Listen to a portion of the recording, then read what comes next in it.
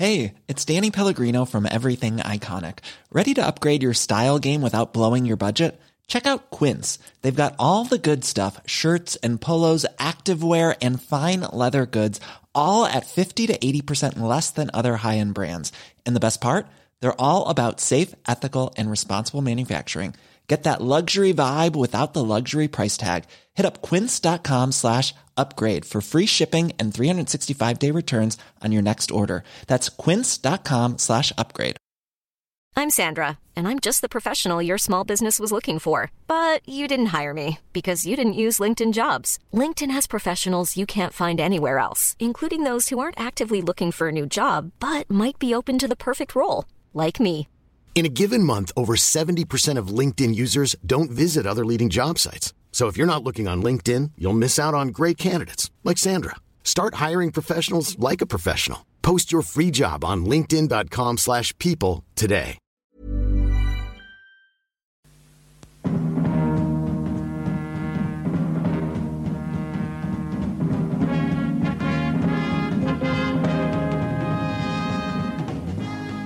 From Midhurst in Sussex, we present Opinions Unlimited. Ladies and gentlemen, here's your chairman, Cliff Mitchellmore.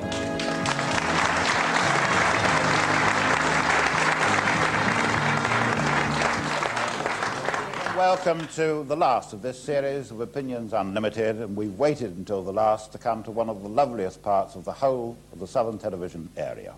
We've come to Midhurst in Sussex. You have broken my heart. There, I have written it. Not for you to read, Minna, for this letter will never be sent. Never shrink and wither under your laughter, little lips prim and pleated, laughter like dulcimer music. Shall I tell you of the muse who awaited me? I wanted you to walk beside me into her vaulted halls. There were the springs of Helicon. I would furnish you with the food of the soul, the bread that is prose and the wine that is poetry. Ah, the wine, Minna. This is the rose-red blood of the troubadour.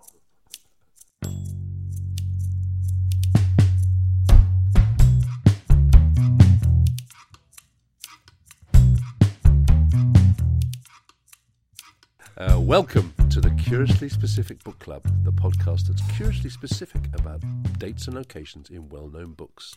Every episode, we take a book out into the wilds to see if the world of fiction matches up with the real world. I'm Lloyd Shepherd. I'm a writer and digital producer. Hello, my name's Tim Wright. I'm a digital writer and producer of immersive fiction. That rather purple prose that you heard was the opening paragraphs of From DOON with Death, the first novel by Ruth Rendell. Yes, published in 1964. So we're continuing our journey with the grand dames of English detective fiction. Well, do you know what she's called by the papers? I saw this. She's called the Ice Queen. Not without reason, I would say. I think that's just prejudice because she's half Danish. Oh, is that what it is? And the journalists are just like, oh, yeah. Not just because she's very rude to everybody. Well, she's quite intimidating. We'll talk about Ruth Rendell in a bit. But yes, we're going to try and find a town called Kingsmarkham. Yes, because this is the first novel of her series, loads of them, about a police officer called Inspector Wexford. The Wexford novels. So you probably know this. They're very, very famous. Played by George Baker in the TV adaptations that ran during the 80s. I've never watched one. I've never watched one either. You know, he's the voice of James Bond in On Her Majesty's Secret Service. No, I didn't know that. You know, when he goes to the Alpine Lair, his voice is actually dubbed and it's George Baker. Is that right? Yeah. Oh, well, 64 is a big year for Fleming. We'll get onto that. Yeah, we'll get onto 64 in a bit. Yeah. So we're trying to find Kingsmarkham. Now, Ruth Rendell herself says in the afterword to From DOON with Death that Kingsmarkham is based on a town called Midhurst. Yeah. Which is in West Sussex. That's right. She's very clear about that. She's very clear about that. Yeah. So She also says that the book's set in 1964. She's very clear about that. We'll talk about that. But, you know. We drove down to Midhurst, cheerfully confident that we were going to find... Well, we've been on a good run, haven't we? We've been on a good run where we've actually, particularly, Agatha Christie and Dorothy. Oh, you had to talk about Agatha Christie. Yeah. But in both of those two things, we looked at fictional places, but we also mapped them onto real places. Yeah, and we took her word. We took her word. We were very... That Midhurst was the place. Very trusting. It was out of his way but he went to the corner of Tabard Road and looked up the High Street. From here he could see right up to the beginning of the Stourton Road, where the last cars were leaving the forecourt of the Olive and Dove. The marketplace was empty, the only people to be seen a pair of lovers standing on the Kingsbrook Bridge. As he watched, the Stourton bus appeared between the Scotch pies on the... Pies? As he watched, the Stourton bus appeared between the Scotch pines on the horizon. It vanished again in the dip beyond the bridge. Hand in hand, the lovers ran to the stop in the centre of the marketplace as the bus pulled in, close against the dismantled cattle stands. Nobody got off. Burden sighed and went home. "She hasn't turned up," he said to his wife. Yeah. Well, there's a reason why she hasn't turned up. Yeah, there's a good reason why she hasn't turned up. Because it's in completely the wrong place, possibly the wrong town. So we've come to Midhurst. Yeah, lovely. In West Sussex. Very, very pretty. Very pretty. We're sitting in the market square. We've come to the market square because that's what the book says we should do. That's what the book says we should do. And we're looking up towards the bridge to see the High Street, and we're... Oh. Hang on. This is We're having some problems. We're already having some problems. This is puzzling, isn't it? We've only been here about 20 minutes, and nothing's in the right place. We've come here because Ruth Rendell herself, in the afterword to From Doom with Death, says, "The town these people lived in was in Sussex, and though calling it Kingsmarkham, yes, I based it on Midhurst. Based it? Where I had lived for a time as a child." Mm-hmm. So we don't know how old she was when she lived here. But she presumably knew the town pretty well, Midhurst. Do you think? Well, we are I wonder already whether she was allowed out of the house from what we're doing about here. There's no way you can see from the market square to any kind of a bridge. There's only one bridge in Midhurst these days, and it's a little bit out of town across the River Rother. Yeah, well, there's no high street as such. There's North Street. The North Street is the high street, and that's to one side of where the old town is. Yeah. Where the old market square that's is. Where so all the whole shops thing's off. We need to help Midhurst. I'm worried. I'm worried for them because I found a document called the Midhurst Vision, big campaign to kind of help the town sort of thrive. And in its introduction to this document, it's on the chichester.gov.uk if you're interested, it says, like many towns throughout the UK, Midhurst has a range of unique qualities. Yet as a result of social and economic change, it faces competition from neighbouring destinations like Chichester, Petersfield, Hazelmere and Guildford. Chichester District Council recognised this problem and through a series of projects engaged with the community to help identify key areas of development. Now, while residents may have strong emotional links to their town or village, it is becoming increasingly important to understand and reveal the innate qualities and character of a place to attract visitors and compete with other towns. However, it may be difficult to express what defines a place, but it is important to do so to ensure that any support given by way of physical improvement or economic development is appropriate and does not lead to the loss of individuality and regional identity. Now, there's a number of things hidden in there. Main thing is strong emotional links to a town, and the other one is the business about social and economic, physical improvement and economic development. Now, I think Ruth Rendell's really interested in social development. She claims to be very interested in social development. Yeah. In an interview I saw with her, she said that she knows London really well, for example. So well that if somebody came from another country and they wanted to understand how London had changed over time, they just had to read her books. So she's the perfect guide for Midhurst, exactly, right? If someone who's really into a sense of... She spent time here as a child. Emotional commitment. She's set more than 20 novels here. Well, it's based on... So Chichester District Council should be all over this, right? How it's changed over time. So if we take the book and use it as a guide to the town... Should work, right? That could be a great tourist trap for anyone who loves Ruth Rendell. Exactly. It become Ruth Rendell Town. It wouldn't be Midwich Cuckoo Town anymore. Which is the other book that we think might be set here. Yeah. Okay. Well, let's be positive at this stage. I mean, the marketplace, we're a bit worried it doesn't really work, and the high street's not really where we think it is, but that's okay. We'll we'll plough on. I'd quite like to try and go and find, obviously, my favourite place in every town, the railway station. We have to find the police station. That's important. Obviously. It's a very snazzy police station. I'm looking forward to seeing that. That's described in the book as a classic 60s gateway architecture. to the town. Really great. So looking forward to seeing that. Yeah. So there's some good things to go and find. Oh, absolutely. I'm really looking forward to it. Okay, well, shall we head out? I'm ready to go. You're pumped. It was a plot of the first book that I was very keen on, that I liked. I had to have an investigating officer, and I sort of invented Wexford because it almost seems to be second nature to me that any character I have must have a strong personality. So that's what he had, and he stayed with that tough cop image for a long time, well, many years, and then I felt I'm stuck with this man after I'd written perhaps 3 Wexfords, and I've got to live with him, so he must be somebody I can live with, and so I made him, I think, more liberal, more literate, more interesting, I hope, and more interesting to me because I was living with him. Ruth Rendell has written something like 80 books. Huge amount of books. Yes. And also not just as Ruth Rendell. You may know her, listener, as Barbara Vine. So she writes in 2 voices. The Barbara Vine books are more kind of psychological. You know, she set herself apart from the clockwork nature of, as she would have described it, of classic detective fiction. She didn't just set herself apart, mate. She came out against it. She said she hated Agatha and that awful Marple woman. And she said of St Mary Mead, the village that Marple lives in, she says she can hardly bear to say the name of that village, where one finds a lot of normal, law-abiding people living ordinary, blameless lives who suddenly decide to murder their aunt. Well, I don't believe that. Well, I read that quote and I took against her almost immediately. First of all, she's being rude about the sainted Agatha. Yes. But also she's arguing in bad faith. That's not how Agatha Christie novels work.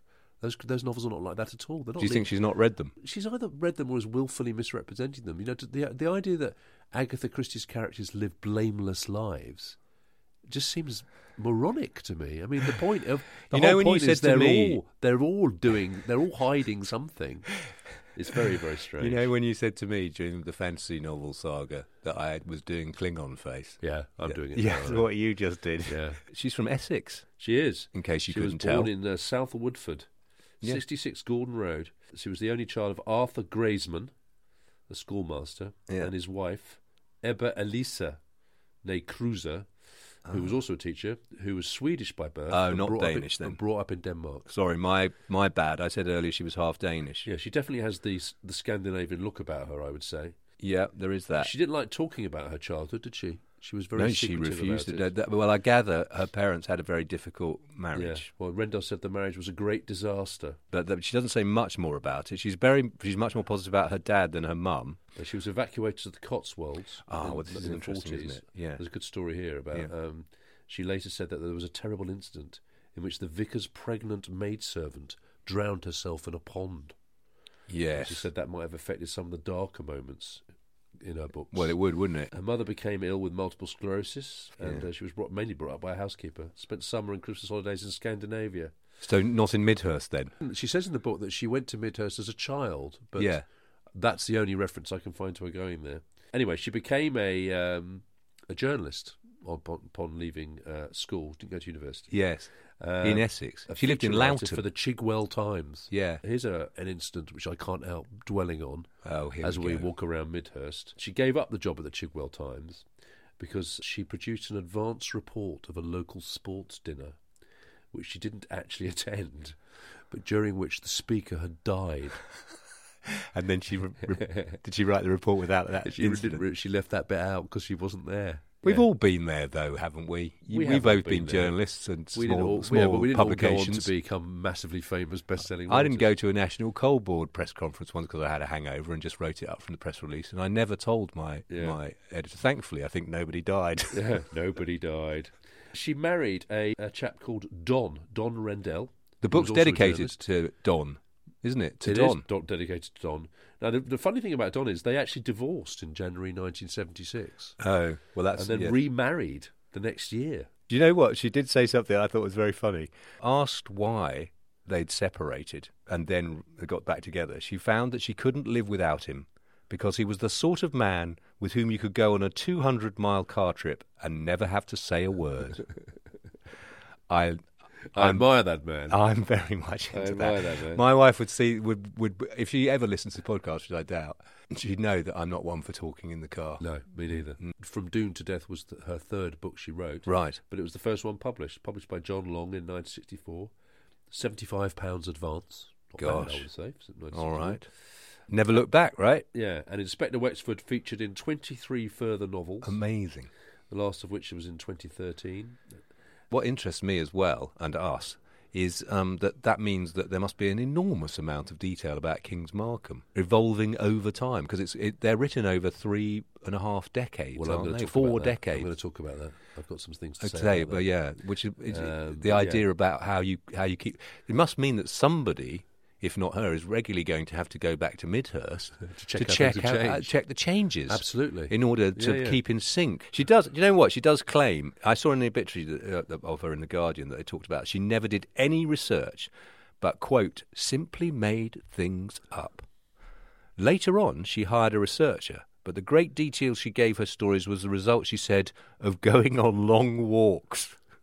Well, we should say from Doom with Death, it tells the story of a woman goes missing. Margaret Parsons. Is then found dead in the woods outside Midhurst, Yes. outside Kingsmarkham, I should say. And there's a range of suspects. There are a range of suspects. Her husband, sort of meek and mild husband, her old school friends. Old school friends who are a sort of mixture of kind of like quite hippie-ish, sort of living in a cottage, and then some awful kind of capitalist people and some rather refined solicitors' wives, and it's kind of a snapshot of kind of commuter town life in the early 60s. Yeah, with something dark lurking underneath. Yeah. That's what I'm thinking, is that she's thought the kind of people who live in a place like, say Midhurst. Yeah, exactly. And an important part of that community, of course, is the fact that the men are either sort of business owners locally or are commuting into town. She has a section about them commuting. With their bowler hats. With their bowler hats into town. Yeah. So obviously the station plays a major part, because they think that actually that Margaret Parsons may have been going to the train station to meet a secret lover. Exactly. So it's critical that there was. It's important that Kingsmarkham, aka Midhurst, has a train station. Makes sense. In 1964. Yeah. Or 1963, which we'll come on to. So the train station should be easy to find, right? Yeah, I would have thought so. Kingsmarkham was awake, beginning to bustle. The shops were still closed, but the buses had been running for 2 hours. Occasionally the sun shone in shafts of watery brilliance, then vanished again, under clouds that were white and thick or bluish with rain. The bus queue stretched almost to the bridge. Down towards the station, men hurried, singly or in pairs, bowler-hatted, armed with cautious umbrellas, through a long custom, unintimidated by the hour-long commuting to London. The train station. Yeah, so continuing our Ruth Rendell walking tour of Midhurst. That's right. For which we're going to offer to Chichester District Council as a way of marketing the town. Giving them a sense of place. We've come down from the Market Square. That was a bit problematic. You couldn't really see up the high street or anything, but you know, we ploughed on, so we've come down to the railway station. Yeah, you located it perfectly. There isn't a railway station here. Well, there's an anglers. There's a big sign saying "Private land, no trespassing, anglers only." There's a 60s, rather a groovy 60s apartment complex. Really cool. We'll give and you a road called the Fairway. Yes. So, Tim. Which you'd assume was leading to a golf course, I'd say. You would assume it was leading to a golf course. The Fairway, though, is actually the old railway line. So I found from one of my favourite sites. There's an embankment there with a tunnel in it. There is an old embankment there. Very good. One of my favourite websites, disusedstations.org.uk. Ah, that's your lost pubs, isn't it? Date opened, this is Midhurst Railway Station. Date opened 15th of October 1866. Mm-hmm. Location, the Fairway now runs through the site. It's gone. So essentially we're by the railway line, but there is no railway. Yeah. Hold on, this book we think is set in 1963. 1963. The railway station closed to passengers. Yes. In 1955. 1955? Yep. I have to say, these houses look like they were built in 1963. Yep. They look really 60s. So there were still freight trains running here until the 16th of October 1964, but no one was commuting from here. And even before 1955, it wouldn't have taken you an hour to get to London because you couldn't get a train to London from here. You had to go via Petersfield or Pulborough. Oh, you have to go east or it's west? East to west. You can't go directly north. So I'm afraid... Gosh. This is another mark against Midhurst as a Ruth Rendell walking tour. You can't go to the railway station. I believe in subsequent books there's talk about the railway station as well. Well, in Road Rage, which came out in the 90s... They're still talking about a railway station, well, aren't they? The Wexford's wife goes to... Well, the train station's quite a big location in that book. Yes, it is. Because there's a cab rank outside. Yeah. And also, Wexford's wife goes to get a train to London and disappears. So, if you were going to base Kingsmarkham on Midhurst, you might say to yourself, hang on a minute, there's no station. Starting to get a pattern. We're starting to get a few problems. But she claims to have grown up here, right? She spent time here as a child, was the word she used. Oh. I don't know whether she stopped off for a wee on a drive down to Chichester. Or as a very bookish child, never left the house. Never left the house. Certainly never took a train. Well, I suppose if she spent time here in the early 1950s, there would have been a railway station here. But there's still things we can find, right? Yes, true. There's still the police station. Police station I'm excited about. There's still the cinema. They talk a lot about the cinema. Yeah. So we're going to look for the cinema. cinema. And the river. There is a river. And the river. So there's still a few, still hopeful. Okay. But so far, there's a few worrying signs. Yes. It's a deep sense of another place. Yes.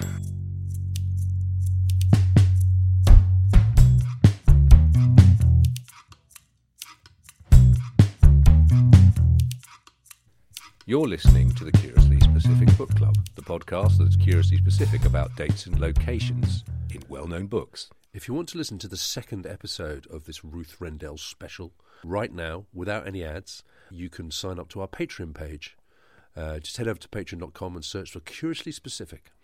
There you will not only find the second episode, but also we add our show notes where we put in all the links and all the information about the media and the research that we've done in order to bring you this detailed insight into this book. I've got to do a map for this one as well. Oh, yeah, we like to do a map. It's going to be really quite challenging. Well, are you going to do a map What am I doing a map of? Are you going to do a map of Kingsmarkham, or are you going to do a map of Midhurst? Well, you could do a map of Midhurst and just say where everything isn't. Yeah, that's right. That'll be helpful. Be an anti-map. Do it in reverse. No, that's nice. Put a few plot spoilers there for what's coming. But so if you head over there, if you pay £2, you get all that for including the ad-free second episode straight away. If you pay £5, you can sign up for our Discord server and have a chat with us about all things bookish and places. Yes, when we go out on our field trips, we post photos to the Discord server and then try and give people early advance warning. This one was quite amusing because we just sent a load of pictures of places that didn't exist. Otherwise, we will be back in a week with the second episode with ads. Yes. Now back to the podcast. Planning for your next trip? Elevate your travel style with Quince. Quince has all the jet-setting essentials you'll want for your next getaway, like European linen, premium luggage options, buttery soft Italian leather bags, and so much more. And it's all priced at 50 to 80% less than similar brands. Plus, Quince only works with factories that use safe and ethical manufacturing practices. Pack your bags with high-quality essentials you'll be wearing for vacations to come with Quince. Go to quince.com/trip for free shipping and 365-day returns. Hey, it's Ryan Reynolds, and I'm here with Keith, co-star of my upcoming film, If, only in theaters May 17th. Do you want to tell people the big news? All right, I'll do it. Sign up now and you'll get unlimited for $15 a month and 6 months of Paramount Plus Essential Plan on us. MintMobile.com/switch. Upfront payment of $45 equivalent to $15 per month. Unlimited over 40 gigabytes per month. Face lower speeds. Videos at 480p. Active Mint customers by 531.24 get 6 months of Paramount Plus Essential Plan. Auto renews after 6 months. Offer ends May 31st, 2024. Separate Paramount Plus registration required. Terms and conditions apply if rated PG. Millions of people have lost weight with personalized plans from Noom. Like Evan, who can't stand salads and still lost 50 pounds. Salads generally for most people are the easy button, right? For me, that wasn't an option. I never really was a salad guy. That's just not who I am. But Noom worked for me. Get your personalized plan today at Noom.com. Real Noom user compensated to provide their story. In 4 weeks, the typical Noom user can expect to lose 1 to 2 pounds per week. Individual results may vary.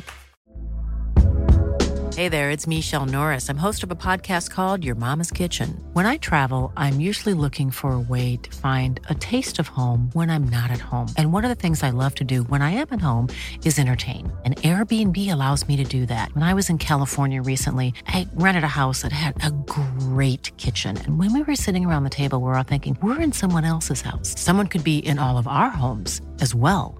If you have a home, but you're not always at home, you have an Airbnb. Your home might be worth more than you think. Find out how much at airbnb.com/host. We're told that every country gets the government it deserves. Does the panel think this applies to local as well as to national governments? How many local government officials have we got here? Nobody's admitting to it. Nobody in Midhurst admits to it. Are you in local government by any chance? I was a parish councillor until recently. Oh, you got kicked out or you left? No, I left. You left? Oh. But I think they're the one bit of local government that really is super. 1964, when this book was published, was a very great year. Yes, but you're not allowed to talk about... There's two things you're not allowed to talk about. Oh. I set myself this rule. You're not allowed to talk about music, and you're not allowed to talk about Vietnam. Oh, okay. Okay. Can we talk about my birthday? You're allowed to talk about your birthday. I did have you down on my list of births. Did you? Yeah. Oh, bless you. What are your other ones? Well, there's quite a lot of good births in 1964. Jeff Bezos, Bret Easton Ellis, Juliette Binoche, Nana Cherry, Prince Edward, I know you're a big fan of. Nigel Farage was born the same year as you. Andy Serkis, Kathy Burke, Boris Johnson, born the same year as you. Courtney Love, Keanu Reeves, Bill Bailey, Dave Rowntree, Bonnie Langford. Hooray. And, of course, the name that's on everybody's lips this morning, Sarah Lancashire. Oh, I thought you were going to say Tim Wright. Sarah Lancashire from Happy Valley. The last episode was last night. Imagine if Bonnie Langford had done Happy Valley. She could have played the Siobhan Finnegan character. She could have been the alcoholic sister. Or indeed, if she'd been lead singer of Blur. Or the drummer. Yeah. Oh, the whole world would have been different. There's quite a lot of good birds, aren't there? Yeah. Also, Tim Wright as well. Sorry. No, as I came into the world, I have to say a lot of the things that influenced me came into the world. I see that Top of the Pops started. It did. Play School started. Vision On. Match of the Day. And also The Sun. So a lot of popular media came out then, didn't it? Some great films. Yes. Mary Poppins. Don't you think there's a bit of Mary Poppins and Ruth Rendell? Yes, absolutely. Practically perfect in every way. Practically perfect. Hard Day's Night, kind of a music reference. Yeah. Goldfinger. Beckett. Not one, but two Carry On films. Carry On Cleo and Carry On Spying. And Dr. Strangelove were the ones I wrote down. Massive year for Ian Fleming. Massive year. In all sorts of ways. Massive year. Not only did so Goldfinger comes out, right? Yeah, he also publishes Chitty Chitty Bang Bang, which is amazing. And You Only Live Twice. Well, that's hilarious that his last book's called You Only Live Twice, and then he drops dead. It. Before Chitty Chitty Bang Bang came out, actually, he died. You know, we did a podcast about Moonraker. Yes. And decided that book was essentially a book about his commuting and his fury about the roads. Maidstone bypass. Yeah. Did you see the last thing he ever said? No. So Ian Fleming walks to Royal St George's Golf Club near Sandwich, Kent, on August the 11th for lunch with friends, collapsing shortly afterwards with a heart attack. His last recorded words are an apology to the ambulance drivers. "I'm sorry to trouble you, chaps. I don't know how you get along so fast with the traffic on these roads these days." Fleming dies the next day. That's superb. That's really so we were right about him. We were really He's right obsessed about the traffic. Yeah. To his dying day. So you said we're not allowed to talk about the Vietnam War, but are we allowed to talk about the fact that people who normally didn't get a public voice, women, for example, yes, but also, I mean, just loads of different people from minority groups and from different ethnic backgrounds, were starting to get a voice. So, I mean, I was thinking that Dorothy Hodgkin wins the Nobel Prize for Chemistry. Yeah. First woman to do so. Sidney Poitier. He won the Oscar, didn't he? First African-American to win. Hit of the Night, was it? Lilies of the Field, actually. Okay. Obviously, Martin Luther King won the Nobel Peace Prize. He did. But then for you, I thought this is a very important year for you in terms of the kind of one of the minority groups that you're very keen on. Okay. The Order of Bards, Ovits and Druids, OBOD, is founded in England. as the equivalent of Wales's Gorsedd of Bards. So the English bards come into being in 1964. Well, that's just very appropriation, important. Isn't it? That's just cultural appropriation. I'm presuming you were a member of the Sevenoaks Obod wing, weren't you? It wasn't very big in Sevenoaks, to be honest with you. Anyway, I've done your Druid reference for you. There was another writer death in 1964. T.H. White died in 1964. Oh, really? Yeah. Oh, okay. That was sad. There's a good, curiously specific retirement in 1964. Richard Beeching retired as the chairman of the British Railways Board in 1964. Oh, yes, of course. You've probably got a little So picture of him in your study, haven't you? That jumped out at me. Yeah, obviously. of course it did. Yeah. We usually say that you have to watch it when we're doing detective novels because we're probably going to give you a few spoilers. But, they are quite old, these books. So I think it's fair enough that we get away with it. Yeah. But just to warn you, we may talk about some things that happen in the book that you didn't want to know. So do read the book first if that's something that bothers you. I was quite interested. This book ends up being that the murderer is one of her school friends who is a woman and has a massive romantic crush on the victim and always has done. It's about somebody who's got lesbian feelings, if not enacted, and frustrated as a housewife. Yeah. Now, in terms of the other things cropping up in 1964, it's quite a funny time for that. I noticed that Entertaining Mr. Sloane by Joe Walton came out then. Good one. Which was, I think, at the time, very shocking for people. Marat Sard came out around that time as well, which is... Have you ever seen that play? I really like that I've never play. seen it, no. It's a really good play, actually.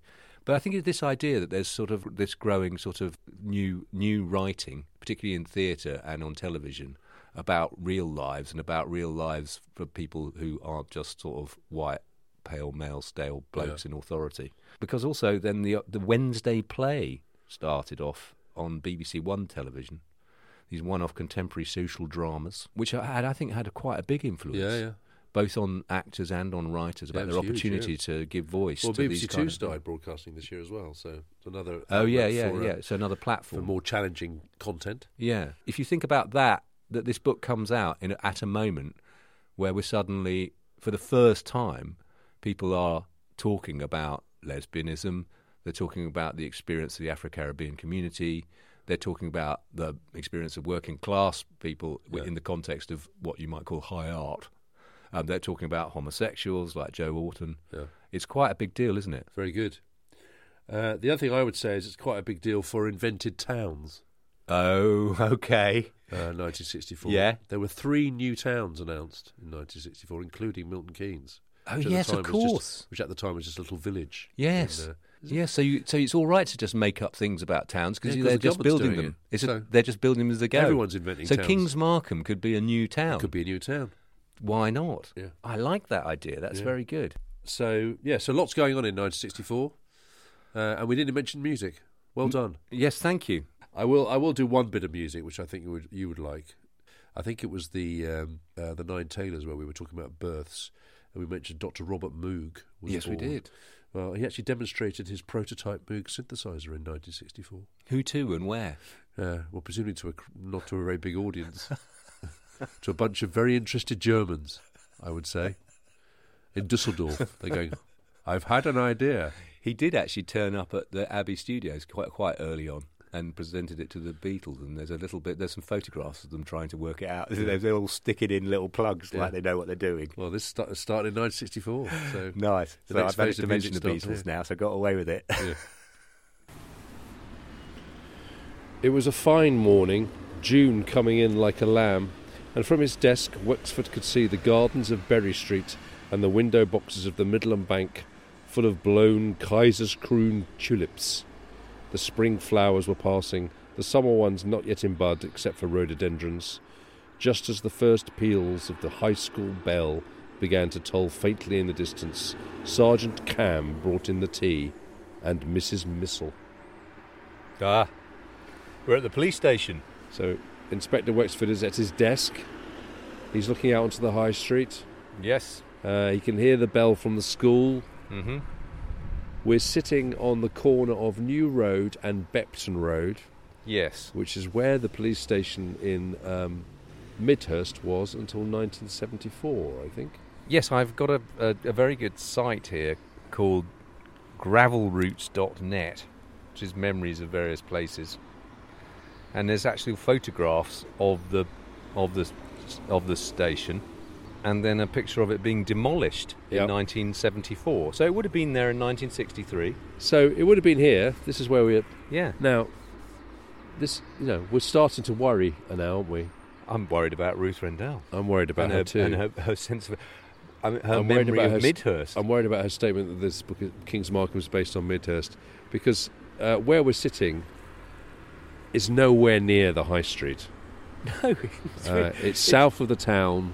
It's. I think you can hear, listener, we're just sitting on a busy junction on a bench conveniently across a weird housing estate. Yeah. I noticed that the estate is called the Wyndham Estate. There was a business park called the Wyndham Estate. Yeah, the Wyndham. I'm beginning to think we should have done the Midwich Cuckoos by John Wyndham and just not bothered with this. Yeah, at least had mid in the title. We struck out with a station. We struck out with a marketplace, and we certainly struck out with completely in the wrong place. We struck out with the location of the police station, but that's not the only thing that's wrong with it, right? Well, I'm very disappointed about this because I've got quite excited about my research because. There's a bit in the book where they describe the other police officer in this. What's his name? Mike Burden. Mike Burden. The most bad-tempered individual in any novel ever. There's actually quite a good interview with Ruth Rendell where she talks about how people had, when she'd been to various literary gatherings, they'd said to her over time, not from this first book but later on, that he was a very unbelievable character and that there was no police officer like that in the police force. Yeah. And she was very affronted by this until she said she'd gone to an event in Norwich. Oh, okay. And someone at the end of the book reading came up for a book signing and said to her, "My husband's a police officer. He's exactly like that." Right. That's very Ruth Rendell. And she goes felt years and years and years of being told that there's nobody like that. She meets one person in Norwich of all places, and she goes, "That's the proof. I was right all along." He hates everybody. No, but the thing is, she makes things up and then down the line goes, "See, yeah, there is a place like that. Yeah, it's called Midhurst." Oh no. Oh. Now look, it says here that he leaves Parsons, the bereft husband in this book, dazed between a rubber plant and a chair shaped like the bowl of a spoon. A spongy spoon, cough mixture red. This is in the police station. Yeah. So modernist furniture. Yeah, exactly. And it's all marble and tiles with a mottled design like stirred oil. She's quite fed up. This description is about what you're meant to expect, which is a Dixon of Dock Green kind of building. Yeah. And this modern thing, she's not very happy about. Well, this is the trouble we'll have with Mike Burden. Is he the voice of Ruth Rendell?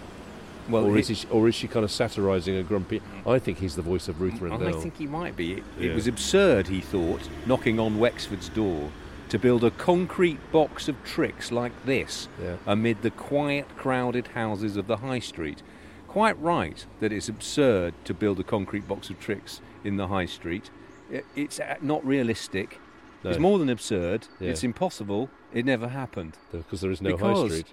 It's not on the High Street, but also the architecture. If you go and look at the old police station, it's an old brick building. It's a proper old Dixon of Dock Green one. Yeah. It's not one of the new ones. 2 brick chimneys. Now, I was a bit... Now, look, if I show you a picture of what they built in the early 60s in Rochester... see, that's more of a thing, more isn't like it, right? That's a concrete cube. That's a concrete cube. And if I go... There's plenty of them around. Look, here, there's the one in Kent. They went crazy for them. Does your wife ever pick up your phone and go, "What are all these web pages you've got open?" So Tim's got like pages and pages of like Canterbury Police Station, sexy modernist police stations. Yeah, look at that one. Oh, look at the brutalism on that. Yeah, Chatham. I like the Chatham one. Yes, that looks like a concrete hole, doesn't it? Yes. So Kent Police Force were going crazy for this stuff. Well, actually, Sevenoaks Police Station looked a bit like that one. In the late 50s, 60s, they had a massive rebuilding programme. Yep. Sussex didn't. No. Even I found ones in Hull that are really cool. Look really cool. How long were you looking at this stuff for? Quite a long time. I'll tell you where there is one huge concrete pile. What? Brighton. Okay. Yes. So, that's enormous, the one in Brighton. Yeah. So she might have heard about the Brighton one, I suppose, and thought, oh, well, they're building... And she may have read that there's a big new building programme for new police stations, which there was in the 50s and 60s. Can we... I mean, at this point in our journey, do we really believe that Ruth Rendell researched police stations before she wrote about this one? Because I'm starting to think that maybe she didn't. She had an idea in her mind of a concrete police station, didn't she? Well, I think she maybe read the paper one day and someone was talking about Well, she's a journalist. She was a journalist. Yeah. She thought, that looks good. Yeah. Is it in Sussex? No, it's in Kent. I'll put it in Sussex. Doesn't matter, does it? No. Is it on the high street? No. No, it's not. It doesn't matter. Is there a high street? I'll put it on the high street. No. Is there a high street? No. Doesn't matter. Doesn't matter. We're struggling here, aren't we, Tim? I think we might have to apologise to the council. Yeah. We might have to give our grant back. This sense of place walk isn't really working. Yeah. Well, we found an abandoned railway station that's no longer there. Yeah. A police station that's no longer there, not in the right place and didn't look right. Yes. And a market square where you can't see the things that she says you can see from. Apart from that, it's going swimmingly.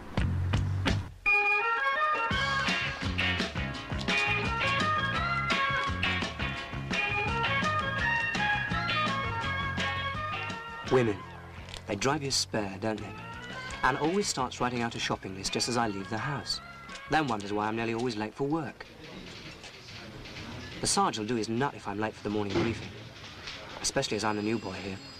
My first posting after finishing training school 2 months ago. Johnny, my mate, he's been in the force for nearly 4 years. I've been going out with him on patrol, learning the ropes. I've got plenty to learn. And Johnny doesn't let me forget it.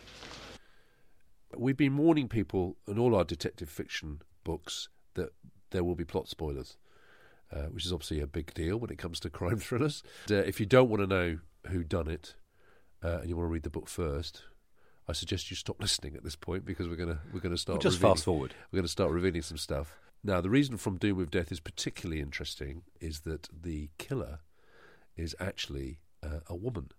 And she's actually been in love with the woman who was killed for ever since their school days. That's right. And she's been writing these. She's been sending her poetry books and love then letters. lots of letters, quite florid love letters. And everyone has assumed, the police have assumed, this must be some bloke who got a crush on her, and they don't think about the idea that it would be a woman. Doesn't even occur to them. You can imagine the guy who finally published it going, "Oh, this could." Racing. This could set a few. I think I know what the marketing plan for this is. I think I know what the plan is. I can picture the cover now. But so the book came out in 1964, which is quite a good time for it. I was going to say the first thing to say is that Ruth Rendell talks about homosexuality and also illegitimate children in her books. That they feature a lot, and she recognises as much as fat people. Oh yes, fat she's shaming. obsessed with how fat people are. You see, I didn't even notice that. Oh, she's just like Wexford. In later books, Wexford's always talking about he's struggling with his weight. Can you tell this hit home?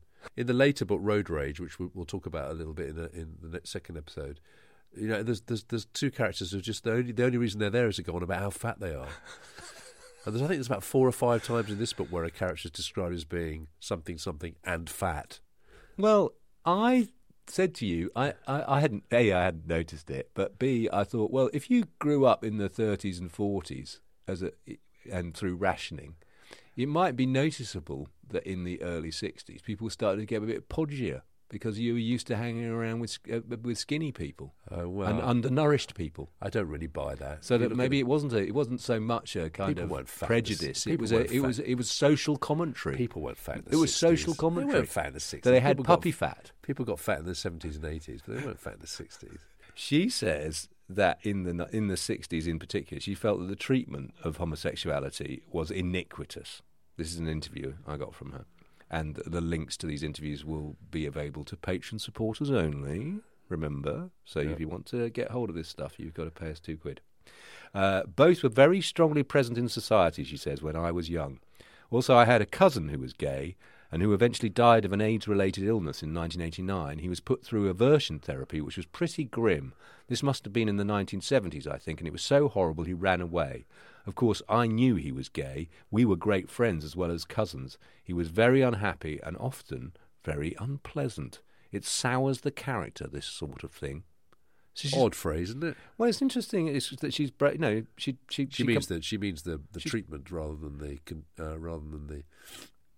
Yeah, the that's being gay. The treatment. Yes, but the idea that she's sort of hard enough to say that he was an unpleasant guy. Yes. are having taught what he's gone through. Yeah. Shows you something about it, doesn't it? About her does a approach to character and people, which I think is quite good.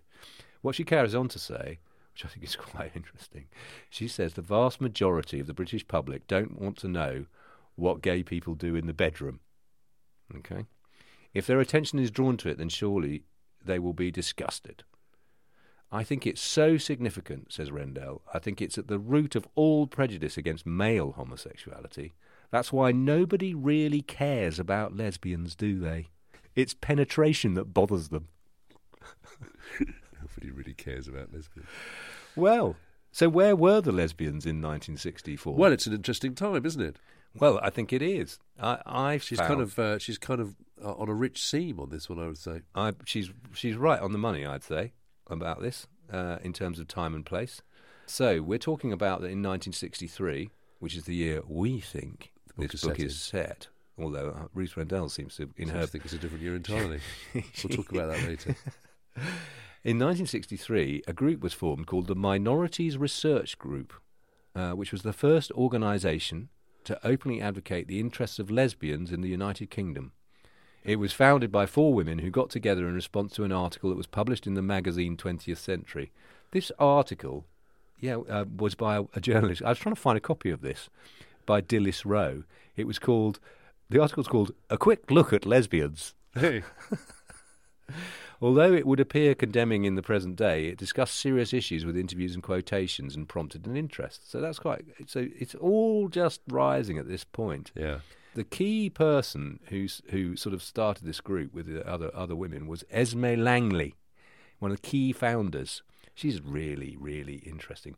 Do you know another person who was a member of it? It was Iris Murdoch. Oh, really? And 1964 is when The Italian Girl comes out, right? Which has got all kinds of hanky-panky going on. Did you ever read that book? No. That was considered at my school in the 70s. Naughty reading, yeah. Illicit reading. The Italian Girl. That just shows the level of your school was at. that was a dirty book. I think James Herbert was Italian a dirty Girl. book. That's ridiculous, isn't it? Yeah. Anyway, they went on. She got a job, Esme Langley, with a publisher, with a magazine publisher, and thought, hold on a minute, we could do a magazine. So she learnt how to put a magazine together, like a newsletter called Arena 3. So she's an extraordinary woman, Esme Langley. She just learnt languages for fun. She could speak about sort of 10 different languages. Really? Yeah. She just studied Italian for fun. She after she'd fallen out there was a lot of falling out in the group and all this kind of stuff. She went off to Malawi as a kind of missionary, or to work there helping people, and got involved in politics as well. But she also then, in a later life, she retired to Spain and just learnt Spanish immediately. She's an amazing person. She was in the ATS during the war, and at the end of the war, I'm quite interested in reading this book actually. That she came out and she published a book called Why Should I Be Dismayed, under a pseudonym, Anne Bruce. I can't find this book anywhere, but I'm interested in it. And it's about her experience of leaving the British Army in 1945, penniless, homeless, and pregnant. So she had 3 children. Yeah. All these women had relationships, not necessarily got married, but they definitely they had children that they brought up. They're all quite respectable. Yeah. I put that in quotes, like the women we're talking about in this book, and also sort of hiding in plain sight. Yeah, so they have some agency, I suppose, do they? Social agency. Well, here's the thing. So Arena 3 is quite interesting on this because the magazine comes out and they also start to have meetings. The magazine is its mission was to conduct and collaborate in research into the homosexual condition, especially as it concerns women, and to disseminate information and items of interest to universities, institutions, social and education workers, writers, poets, editors, employers, and in short, all those genuinely in quest of enlightenment about what has been called the misty, unmapped world of feminine homosexuality. It is interesting, because we were talking about this in the car. There aren't any, we were trying to think of any, sort of cultural representations of female homosexuality that are sort of mainstream. I mean, there are representations of male homosexuality. They tend to be kind of comic. Well, they're safe, aren't they? They tend to be kind of, they're safe camp ideas of it. There's Julian and Sandy on Round the Horn. Kenneth Williams, absolutely. Right back in the 50s, of kind of like, obviously gay men. And particularly in the comedy world, Larry Grayson. Yes, all that sort of stuff. And then also men dressing up as women. So you have Danny LaRue's nightclub. Yeah. It was very, very popular around this time. It's where Peter Cook started. So there's a kind of public acknowledgement that this stuff happens between men, even if you're, the only way you can kind of handle it or process it is to take the mickey out of it. Yeah. But there's nothing like that for women. There's no roles, there's no cultural representations of women. I mean, there's the Bloomsbury set and Vita Sackville West and all that kind of stuff. But that's about it. I think she died that year, Vita Sackville West. Yes, that's interesting. Yeah. But that's about it. There's no... And actually, when you read about lesbianism sort of earlier in the century, posh people seem to sort of go on, I don't believe that sort of thing goes on, seems to be the line. It's almost like denying it ever happened. Well, there's definitely a class issue. I found a really excellent article on the British Library site about Arena 3, written by Stephen Dryden. Well done, Stephen. I really enjoyed this. And it's not only text, it's got interviews with some of the key players. It's really great. It's really interesting. But one of the things he does sort of drill down to a bit is the class issue. Because I hadn't realised this, that there were, of course, clubs for butch lesbians, but they weren't invited to these meetings. Oh, really? Well, one of the early meetings addressed this issue. Yeah, so this is the issue of... This new society's meetings. Yeah. These meetings generated debate about lesbian identities, and consensus was often hard to come by, I bet. On top of this, the presence of butch lesbians at these meetings, who dressed in men's suits and styled their hair with Brill cream, made venue owners suspicious as spaces were usually booked for women-only meetings. Oh. At one of the early meetings, they addressed it head-on by tabling a motion for discussion that this House considers the wearing of male attire at MRG meetings as inappropriate. The vote went against the motion, but only by 28 to 25 with 6 abstentions, meaning full butch attire continued to be allowed at MRG meetings. However, a tone was set that butch lesbians were not welcome in the MRG community. Now, they did have a club. It was called the Gateways in Chelsea. It was a lesbian club, and the butch identity was very evident there, apparently.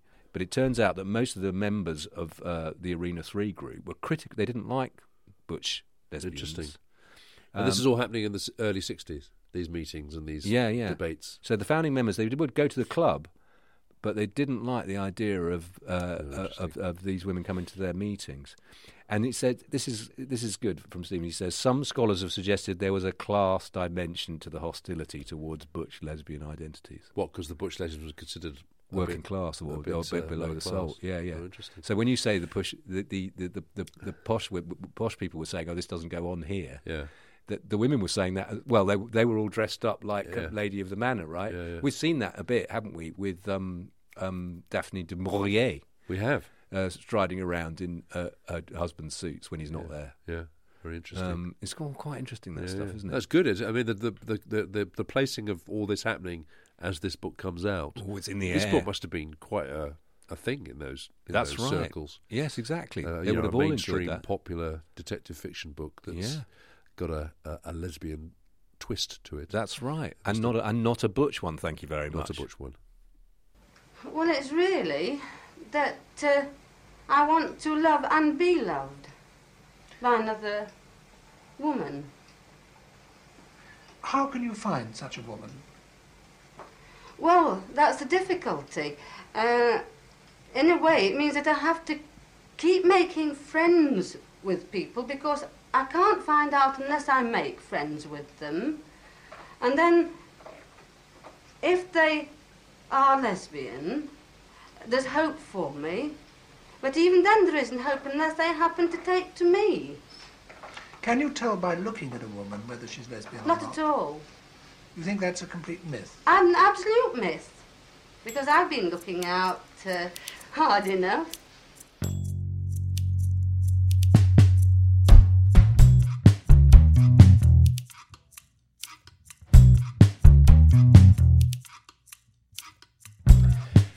So I thought we'd be going to another location in episode 1 in Midhurst. I sort of ran out of steam, really. Well, increasingly, it's a bit worrying, isn't it? Yeah. Because we've still got some to go in part 2. We've got a whole other episode to do. Yeah, without having dawned on us that Midhurst is completely the wrong place. Yeah.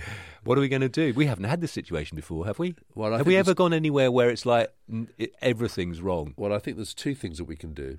One thing is we can carry on determinedly to try and find somewhere that matches. Yeah.